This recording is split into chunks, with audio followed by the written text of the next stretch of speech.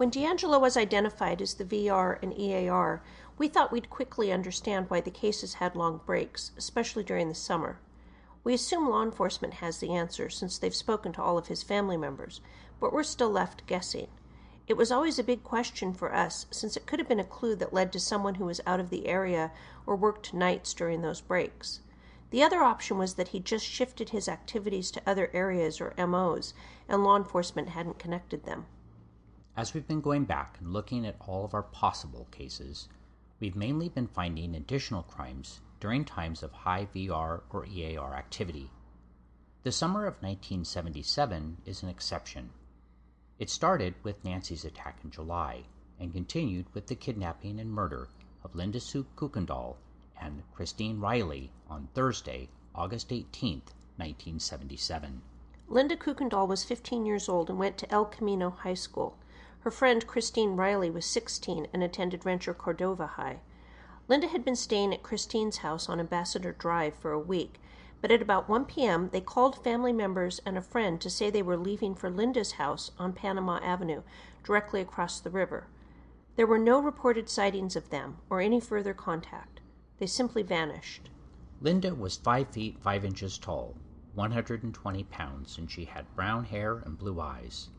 She was wearing a white knit top and blue jeans and carrying a dark blue purse with wooden handles. She was not wearing any shoes. Christine was 5 feet 4 inches tall, 105 pounds, with blonde hair and blue eyes. She was wearing a blue denim halter top and Levi's with a swivel snap key holder hanging from her belt. Christine was not carrying a purse or wallet. The girls had not packed anything or taken any money other than possibly local bus fare. The girls' normal route was to walk up Rossmore and then east on Coloma Road to Sunrise Boulevard, and then they followed Fair Oaks. Unfortunately, we'll never know if the girls were seen walking or hitchhiking after they left Christine's house because the Sacramento sheriffs treated the girls as runaways and did not notify the public that they were missing. Obviously, the best information is going to come in immediately after the event. Memories fade and people move out of the area, so every day that passes makes it less likely that the police will receive critical tips. We don't understand why the deputies would assume that girls would run away from home without shoes or a purse, especially since they had a friend expecting to see them that afternoon. Sadly, the girls had not run away. On Thursday, December 8, 1977, a photographer walking along a secluded ravine found a portion of a skull in a creek bed off Latrobe Road, about 1 mile northeast of the town of Latrobe in El Dorado County. The area is remote, but only a 20-minute drive from Christine's house. A search the next day discovered the girls' bodies and their clothing neatly folded under some nearby rocks.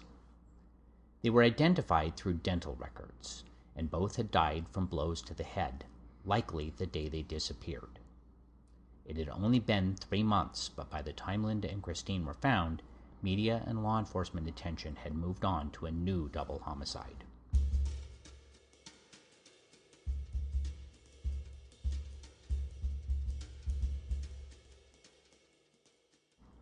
On Tuesday, October 4th, 1977, Kimberly Best and Paige Sinclair found themselves standing on the Madison Avenue on-ramp to Interstate 80 near American River College.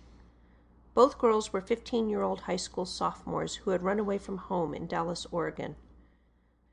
The girls were on the last leg of their trip. Their plan seemed to be to get jobs at Club Prima Donna, a casino and restaurant in Reno. Several witnesses reported seeing the girls on the on-ramp, but the time estimates ranged from 9 to 11 a.m. The next day, at 10:45 a.m., 2 deer hunters were driving along Upper Lake Clementine Road and noticed a large amount of blood on the roadway. Thinking that the blood may belong to a deer, they stopped and investigated. Looking a few feet down the embankment, they saw the bodies of both girls lying on their backs. The location was about 7 miles northeast of where the I-80 runs through the city of Auburn in Placer County. While the area was remote, the dirt road was the main route to a popular beach recreation area on Lake Clementine. The coroner confirmed that the girls had been killed shortly after they were last seen on the on-ramp the day before. Kimberly Best was found wearing her socks and moccasins with her underpants around her ankles. Her blouse was torn and appeared to be pulled up around her neck. We're not sure if she had been wearing a skirt or pants, and if that article was found at the scene. Kimberly had died from a close-range shot to her right temple from a .380 automatic. There were no physical signs of a sexual assault, and lab results were also negative. Paige Sinclair was fully clothed, but her blouse was drawn up around her shoulders. She had been bludgeoned to death by what appeared to be 2 different, unknown weapons. She'd been struck at least 20 times, and her face was also beaten.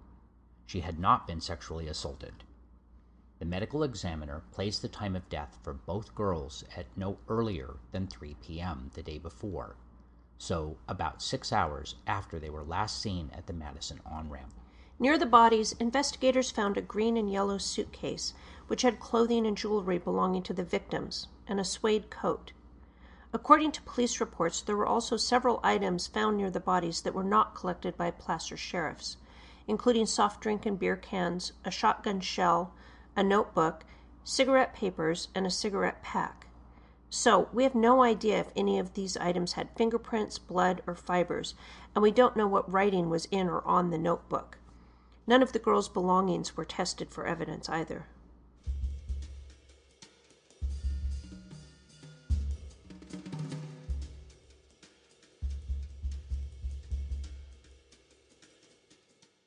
When news of the girls' murders broke, police received several tips from citizens who said they saw the girls either on the Madison on-ramp or in Auburn near the intersection of I-80 and Auburn-Forest Hill Road. One of the tips came from someone who identified himself as a Nevada City businessman. He refused to provide his name or contact information.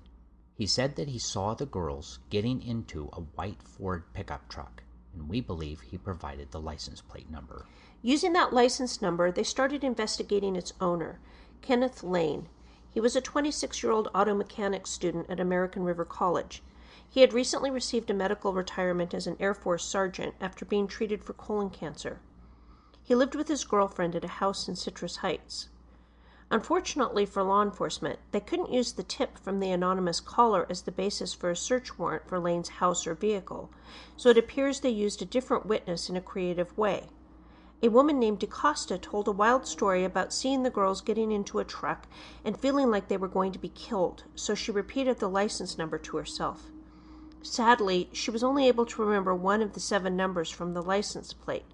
Placer County sheriffs then took her to be hypnotized, and miraculously, she was able to recall 6 of the 7 numbers. First of all, a few years after that, the California Supreme Court ruled that testimony from hypnotized witnesses was not admissible, and cases that used it were overturned. So, this would have been a fatal flaw in the Lane case, no matter what else happened. Second, what a bunch of crap. Placer sheriffs got the license plate number from an anonymous phone call, then fed the numbers to DaCosta during the hypnosis session. Apparently, they thought having her pretend to remember 6 was more believable than if she recovered all 7. They then used DaCosta's statement as the basis for their entire case against Lane, and suppressed the fact of the anonymous tip from Lane, his defense counsel, and the court. Needless to say, we have a lot of questions about the supposed Nevada City businessman who just happened to point the finger at Lane's truck, and then disappeared from the case forever.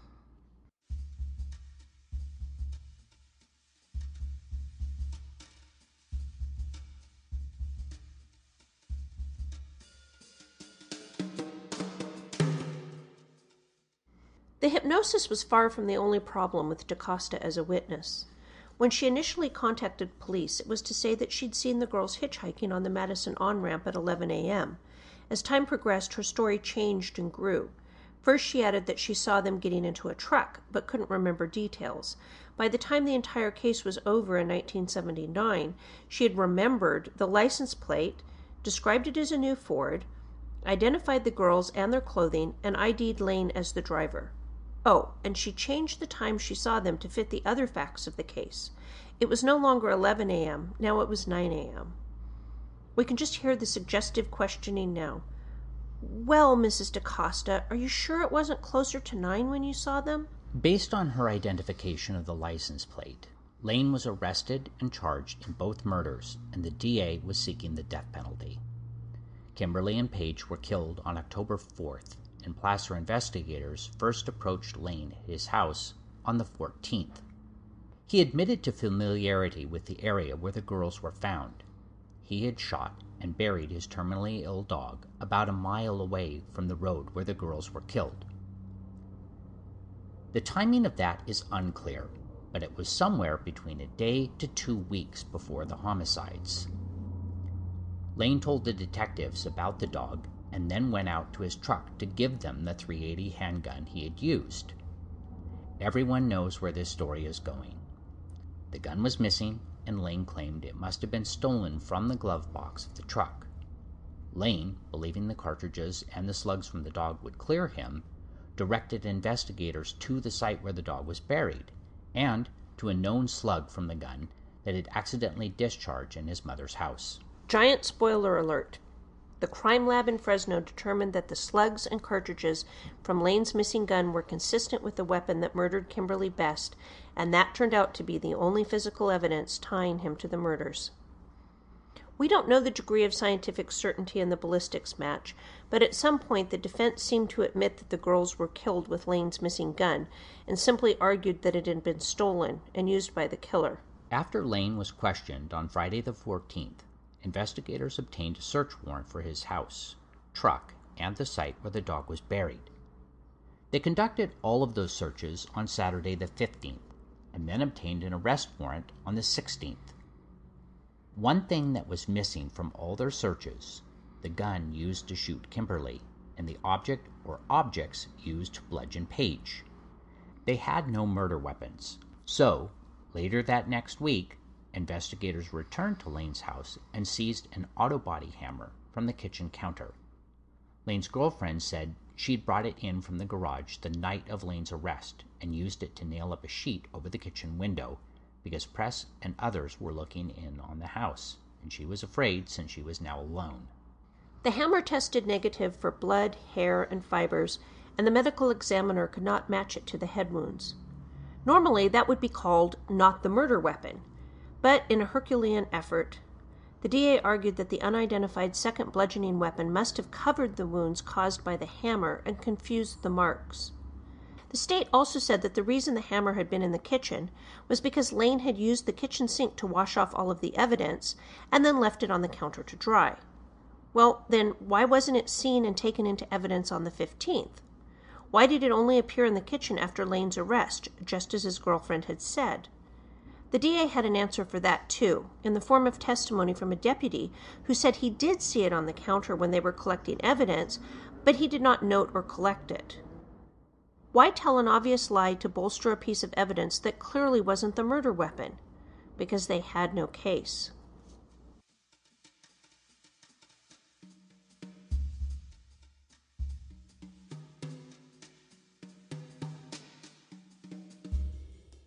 So now you've heard all of the evidence against Lane presented at trial. DaCosta said she saw the girls getting into Lane's truck and heading north on I-80 at 9 a.m., and she positively identified the girls and Lane. The crime lab had some certainty that Kimberly was killed with Lane's missing gun, and there was a hammer collected from Lane's house after his arrest that contained no evidence and could not be matched to the wounds. That is the entire case against Lane. If you're thinking no jury would send a man to death row based on that, you'd be right. 3 juries who heard the case refused to do it. Immediately after obtaining the grand jury indictment against Lane, the DA released the transcript to the press. This violated state law, which required that it be withheld for at least 10 days after the defense had it. Lane's team were not provided the indictment or transcript until a day after the press received it. The judge came close to dismissing the case after that blatant violation, but settled on a change of venue instead. That seemed like fair punishment, since the DA had attempted to taint the jury pool with information which might not be admitted at trial and to which the defense had not been able to respond due to the nature of grand juries. The judge determined that the DA had tainted the jury pool in Placer and Sacramento counties, and moved the trial to Sonoma County. The medical examiner determined that the earliest the girls were killed was 3 p.m., which meant that Lane would have been unseen by anyone between 9 a.m. and at least 4 p.m., possibly as late as 9 p.m. However, he was marked present at his first class of the morning at American River College at 7:45 a.m., and his instructor remembered him being there. There was no record of attendance for his noon class, but that was common for that instructor, and Lane claimed he had attended. Lane's girlfriend said that she drove Lane to school in the truck, dropped him off at 7:30, and picked him up at 1 p.m. when his noon class ended. She said she was with him for the rest of the day and evening, and Lane produced a cash receipt for a load of gravel they bought in Sacramento at about 3 p.m. Other than DaCosta, there was nobody who claimed to see Lane on or near I-80 or with the girls that day. By the time Lane went to trial, he and his girlfriend had split, but she continued to tell the same story throughout the case. She had the truck all morning, and she was with Lane running errands in Sacramento when the girls were being killed in the hills above Auburn.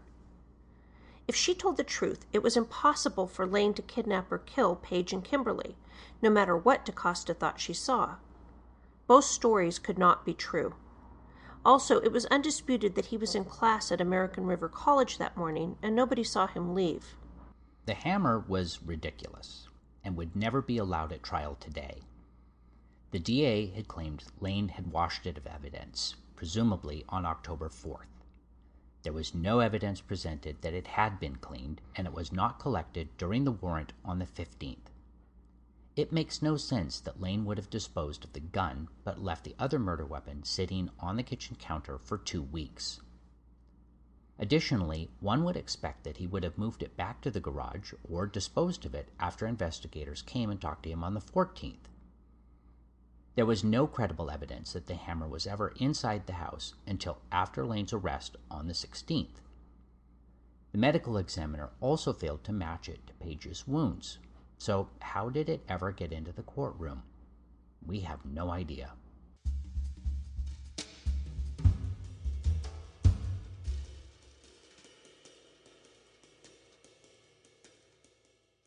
By far and away, the most damning evidence was the ballistics match. We're not clear how certain the match was. We've seen differing statements about whether it was a match or just consistent. Was it the same type of gun, same make and model, or that specific gun to the exclusion of all others? We don't know. However, we're willing to believe that it was Lane's gun and that it had been stolen from his truck. He did seem to expect to find it when the deputies came to question him, and he volunteered the information about using it on the dog and led them to the dog's location and the slug at his mother's house. Honestly, why dispose of the gun and then tell them where they could find matching ballistics? To be fair, criminals are often stupid and overconfident, but there's nothing else about Lane that screams idiot. There is a simple explanation here. Someone stole the gun from Lane's truck and then called in the tip with his license plate number. After the defense finally learned of the Nevada City businessman, Placer DA and investigators admitted that they had never tried to locate him or put out a public plea in Nevada City asking him to come forward. Why had they hidden the tip from the defense? Because if the court knew that the license number came from an anonymous tip, it couldn't serve as reliable information to support probable cause for a warrant. That's why DaCosta kept revising her story, added numbers to the license plate, and changed the time. The DA needed an identified witness that appeared reliable and could be cross-examined under oath. They put DaCosta on the stand to tell the story they had learned from the anonymous phone tip. What the DA didn't have is even more telling. Not a trace of the girls were found in Lane's truck or house. No fingerprints, blood, fibers, or hair. Nothing, not a speck. Although it was possible that Lane had cleaned the truck in the 2 weeks before it was seized, there was no testimony that anyone had seen him doing that, or that the inside of the truck was unusually clean. Additionally, the crime scene was free of all traces of Lane. Nothing found on the girls, none of his footprints or tire tracks, not one thing. Nobody reported seeing Lane or his truck near the scene.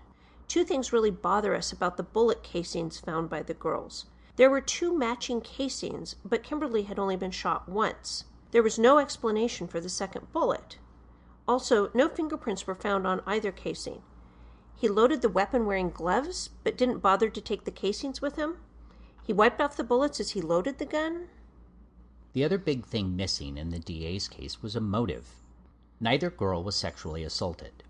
Although both had their blouses pushed up, they'd been rolled, pushed, or dragged down an embankment, so that could have happened as they were being moved.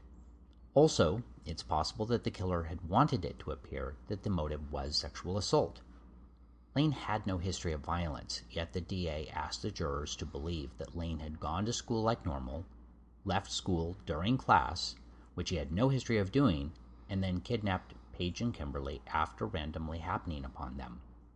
Why? There was no answer. It appeared that the girls were killed right on the road and then placed out of sight down the embankment. Needless to say, there were hundreds of nearby places where the killer could have been alone with the girls for hours and then hidden them where they never would be found. But he didn't. Although the dirt road is remote, being about 7 miles from Auburn, it was well traveled. At the time the girls were killed, there was a group of young people permanently camping on the beach below. The area was also a favorite teen party spot, and it was hunting season. The killer left a huge pool of blood right in the middle of the road, and the girls were only about 4 feet off the roadway. The killer wanted them to be found quickly. The DA tried to make a big deal about the fact that Lane was familiar with the area, since he'd buried the dog at a campsite within a few miles of the scene. However, the road was known to just about everyone who swam, hunted, camped, or liked to party. Also, it was near a gold mining operation that had only recently stopped dredging that area of the river. Anyone who'd worked on the dredging or gone there to look for gold that washed down to the beach would have known that road.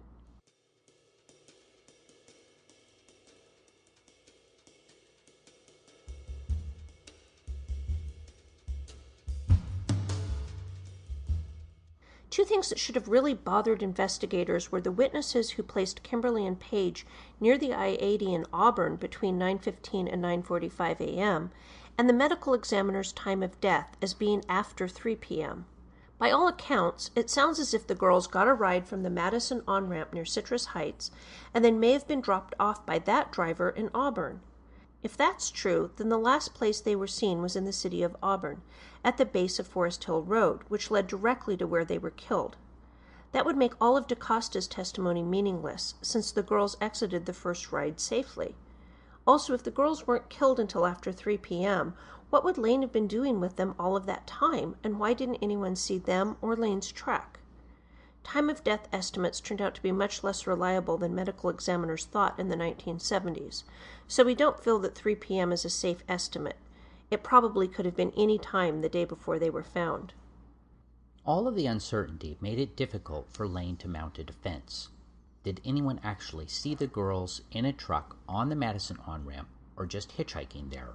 What time were they last seen? Was it 11 a.m. as DaCosta originally said, 9 a.m. as she said at trial, between 9:15 to 9:45 in Auburn as other witnesses said, or at 3 p.m. in Auburn talking to some biker types? What time were the girls killed? 10 a.m., 3 p.m., 9 p.m.? Nobody really knew for sure. 2 weeks had passed by the time police started questioning classmates about Lane, and they couldn't be sure they were even remembering the correct day, let alone that he was working on his project the entire class time. There are really only 2 options in the Lane case. His girlfriend lied to police and on the witness stand at 3 trials, and she didn't drive him to school or spend the afternoon with him. He drove the truck to school, snuck out of class early, took the girls and killed them with his gun and an unknown bludgeoning weapon, and erased all traces of the crime except the bullet in Kimberly and the 2 casings at the scene. Or some unknown offender stole the gun from his glove box, killed the girls, and called the police with an anonymous tip that he'd seen the girls getting into a white pickup truck with Lane's license plate. We've thought about the idea that it wasn't Lane's gun, and he had absolutely nothing to do with the case, but his gun was missing, so that seems unlikely. It's hard to believe that the DA ever took this case to trial once, let alone 3 times, at a staggering cost of $250,000. Sonoma County was largely rural and white, and would have been pro-conviction, but the closest they got was 7-5 for guilty. The other juries were split 6-6. After the second trial, Lane was released on bail, and the charges were dismissed after the third trial. He got married and lived another 20 years before cancer caught up with him again. The lack of motive really troubled the jurors, and there was no evidence of Lane being violent or creepy in the past. He took the stand in his own defense, and his girlfriend appeared credible. Half of the jurors voted to acquit him. We have to assume that they were in the best position to assess the witnesses and evidence, and they believed that he had been framed by the real killer. Let's just say out loud what we're all thinking. DeAngelo was working for Auburn PD in October of 1977, and he could have picked up the girls for hitchhiking and killed them. He would have had no trouble getting them into his car under color of his badge, and he knew the area like the back of his hand. However, that would mean that he took the gun from Lane's truck and then managed to direct law enforcement's attention to Lane. Framed.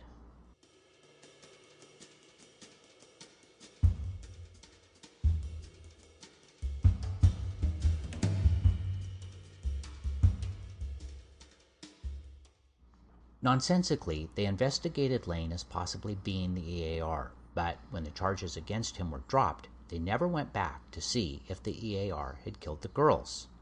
Obviously, the area around the Madison on-ramp was one of the EAR's most active zones. Everyone agreed that the girls were likely killed by a local, someone who knew the Auburn area, rather than someone just driving through on the interstate. More than that, though, the EAR did something that felt like a message. Lane lived west of I-80 on Paco Court, and the EAR always stayed on the east side of the interstate, until he didn't. Lane was arrested on October 16th, and the EAR hit on the 21st, on the west side of the interstate, about 20 blocks in a straight line from Lane's house, and exactly halfway between Lane's house and the Madison on-ramp. That same day, the Sacramento Bee had run a story about Lane's arraignment. Out of all the places DeAngelo could have hit that week, why right there? This is particularly striking to us because we've been yelling about this same type of messaging for years. The events after Jennifer Armour was found and Sheriff Wiley declared that there was no reason to think she'd been murdered were insane. The VR and Tulare cat burglar went on a spree and hit 27 houses in 2 days and ended by stealing a gun from the bedroom of a sleeping TCSO deputy. Similarly, after TCSO arrested an innocent teen for a masked rape attempt, the next night an intruder attacked the sleeping neighbor of a different TCSO deputy. When TCSO publicly got it wrong, the VR always seemed to respond. Another example of this was continuing the VR MO when he moved to Sacramento. He could have stopped stealing piggy banks and blue chip stamps and leaving open escape routes, but he didn't. He also didn't need to keep planting stolen items at different crime scenes, something Sergeant Vaughn immediately noticed. Not only did VPD jump on that unique MO point, so did Clifton's attorney and others assisting with his appeal. In the end, none of it helped VPD catch the VR or Clifton get a new trial. But it was an arrogant, unnecessary risk that was meant to show TCSO that they'd got the wrong guy. Again. This all seems stupid, right? If you commit a crime and get away with it, either through police incompetence or successful framing, why would you then do something obvious to draw attention to the mistake? Presumably to express your superiority and make the police look stupid. We've always felt that it's part of the same behavior that made the EAR start hitting couples after Sacramento sheriff said they were safe, or attack the man who stood up at the community meeting. DeAngelo increased the risk of getting caught, yet he did it anyway. The game with the police was always a huge part of the motivation. Maintaining the Visalia ransacker MO for almost 2 years was intentional and took great effort. In fact, for most of the series, he only hit on Friday and Saturday nights to keep the pattern obvious. When he wanted to do something that wouldn't be connected to the VR, he simply moved into TCSO, Tulare PD, or Exeter PD jurisdiction, or used different methods. For reasons we don't totally understand, he continued the VR MO when he moved back to Sacramento. He didn't want to be caught, but he craved notoriety, and the press attention and community meetings definitely fed his ego. D'Angelo also loved red herrings, which, as we've said before, served the dual purpose of directing the investigation away from him and keeping the police busy chasing false leads. The framing behavior was similar but more complicated. We honestly can't tell how much of the framing was to protect himself and how much was a power trip over the innocent victims and investigators. The ransackings, the attacks, the press coverage, the community terror, the innocent men arrested, tried, or convicted, and making law enforcement look stupid all made D'Angelo feel powerful. And recognizing that power and cruelty were his main motivations is critical to understanding his actions.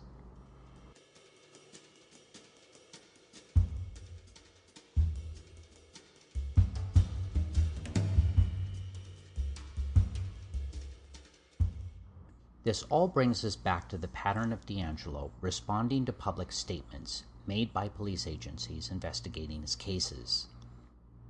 We have to wonder if he was aware of the May 18, 1977 news stories about VPD connecting the VR and EAR and traveling to Sacramento to share information, and what his response to that would be. His brother and sister still lived in Exeter, and we know that he returned there regularly over the years. In fact, his brother lived 3 doors down from Sergeant Byrd. If D'Angelo had decided to draw a line from Exeter to Sacramento for the police and press, Nancy, Christine, Linda, Kimberly, and Paige would have been the perfect way to do it. As we discussed in the last episode, Nancy's attack shared important points with both the EAR and multiple TCSO cases. We have almost no details about Linda and Christine other than they were leaving from and heading to known EAR hot zones. We also know that D'Angelo's sister lived just 3 blocks from Christine's house in the early 70s, and there was an EAR attack 6 blocks from Christine's in March of 1978, all in a straight line along Ambassador, with the sister's house in the middle. There is no question that D'Angelo knew that exact area.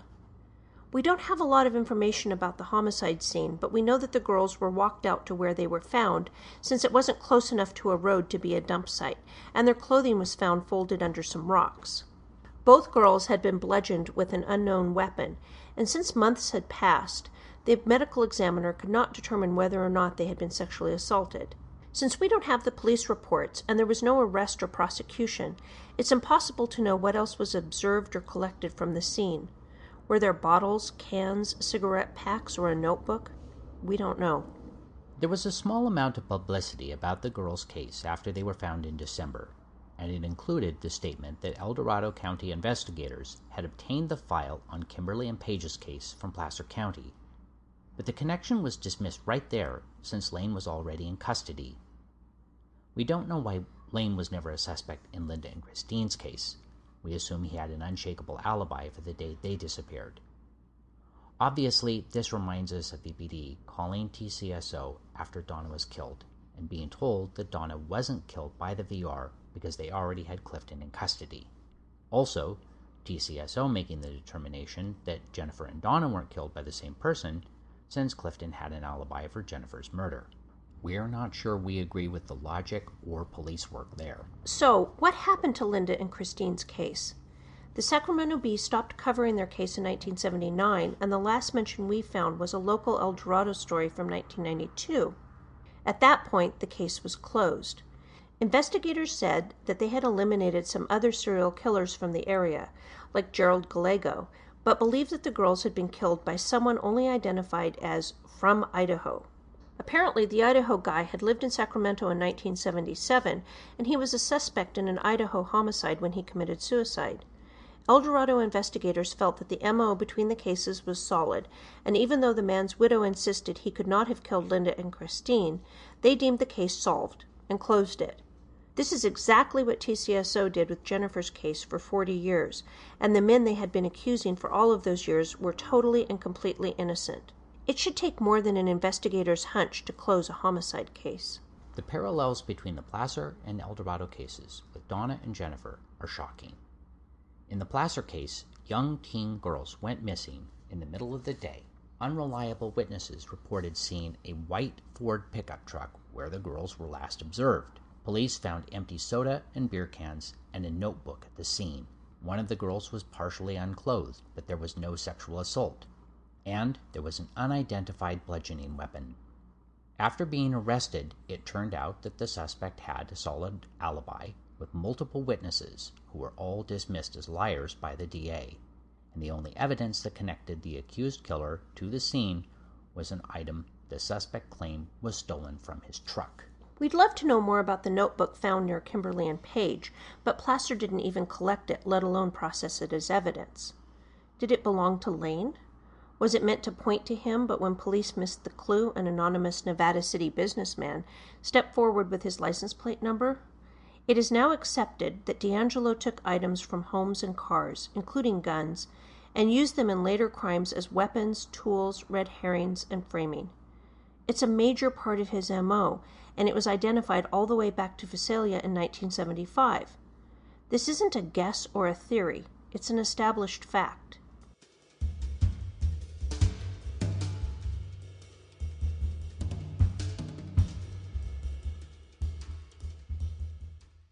Although any of the girls could have willingly accepted a ride from their killer, we know that DeAngelo used his badge to kidnap at least one victim who was out walking in the middle of a weekday. Jennifer disappeared just 2 blocks from where her friends were waiting, and Donna's boyfriend testified at trial she declined his offer of a ride home. Neither girl seemed to be looking for a ride. We don't know how far away from Christine's house on Ambassador Linda and Christine made it. There is no evidence that they got to an arterial or that they were hitchhiking. It was just a guess after law enforcement's runaway theory was disproved by their murders. Although Kimberly and Page were clearly hitchhiking, they may have actually been trying to get a ride in Auburn when they were last seen. Did a local police officer tell them they were under arrest? Citizens tend not to report tips involving sightings of police or police vehicles because they assume that law enforcement is already aware of those contacts, and that could have benefited DeAngelo in any number of cases between 1973 and 79, maybe even before that, while he was interning with Roseville PD. Jennifer, Nancy, Linda, Christine, Kimberly, and Paige were all taken from urban areas and driven about 20 minutes to remote rural areas in different police jurisdictions. It's also possible that Donna was kidnapped in Exeter PD jurisdiction and moved to TCSO. We don't believe this was random chance. It was deliberate.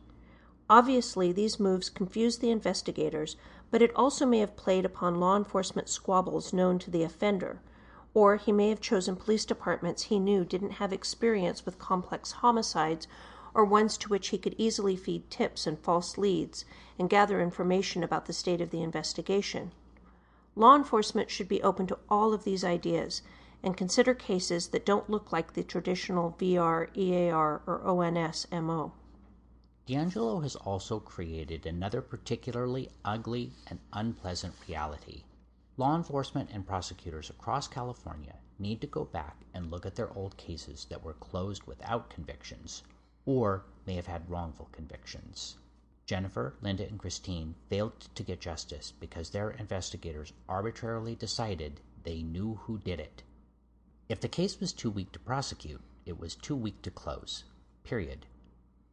The 1974 mass rape attempt outside Visalia had an acquittal, and Kimberly and Page's case ended in 3 hung juries, and these cases were all closed as, "We know who did it." Nancy's case disappeared after charges were dismissed against Robinson, who was obviously innocent.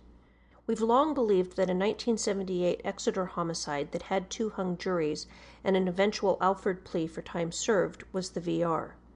In addition to Clifton, there was a man in Orange County who also died in prison in 2013. That case was classic DeAngelo, and the single piece of evidence against the accused was a law enforcement informant who claimed the suspect had confessed. After awaiting trial in jail for 5 years, he accepted a plea that was supposed to mean his quick release, but turned into 34 years. It's easy to look at DeAngelo for unsolved, open cases, but it's going to take real courage and a full examination and admission of past mistakes to truly hold him accountable for all of his actions, and to bring justice to all of the victims and their families.